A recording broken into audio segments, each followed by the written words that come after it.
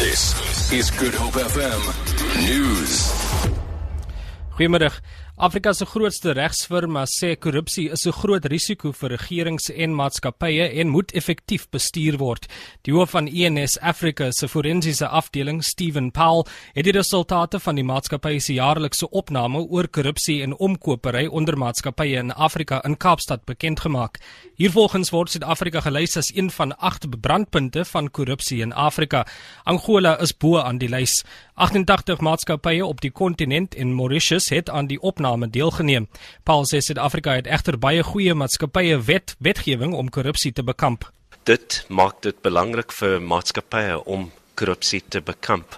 Maar soos ons almal weet, daar is baie korrupsie in regering, in munisipaliteite, oral in die land.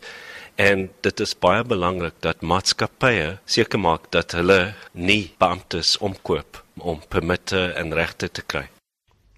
Sitrusprodusente in die Wes-Kaap sê die hernuwing van die Amerikaanse groei- en geleenthede wet kan sorg vir verdere sukses in die bedryf.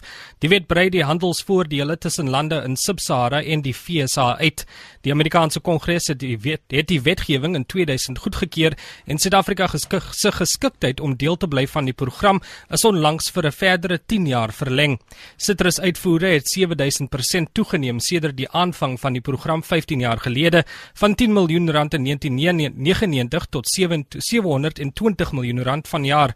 Die uitvoerende hoof van die Wes-Kaapse Sitrusprodusente Forum, Suhandra Konradi, sê 4000 vaste en 12000 seisoenwerkers maak deel uit van die Sitrusuitvoerprogram.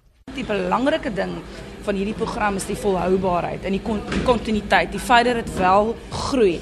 Dis baie harde werk en streng dissipline, baie goeie kommunikasie, baie goeie verhoudinge tussen verskeie industrie, organisasies en produsente, met mense wat saamwerk, kommunikeer, planne beraam, oor sekere struikelblokke kom. Suid-Afrika se ekonomie sal in die volgende paar maande steeds uitdagings beleef wat groei betref. Die Reservebank sê dit is duidelik uit die bank se sake siklus aanwyser wat in Mei op jaargrondslag met 3,4% gedaal het. Die daling volg nadat dit in April ook met 1,5% gedaal het. Die bank sê 7 van die 10 komponente wat die aanwyser bepaal, het negatief daartoe bygedra. Ekonome sê die jongste data is 'n aanduiding dat die plaaslike ekonomie verlangsaam het. Meer as 9000 selfone is by motoriste in Kaapstad afgeneem nadat nuwe verkeersregulasies in 2012 ingestel is. Die lid van die burgemeesterskomitee oor veiligheid en sekuriteit, JP Smith, sê dit is verstommend hoeveel motoriste hul selfone gebruik terwyl hulle bestuur.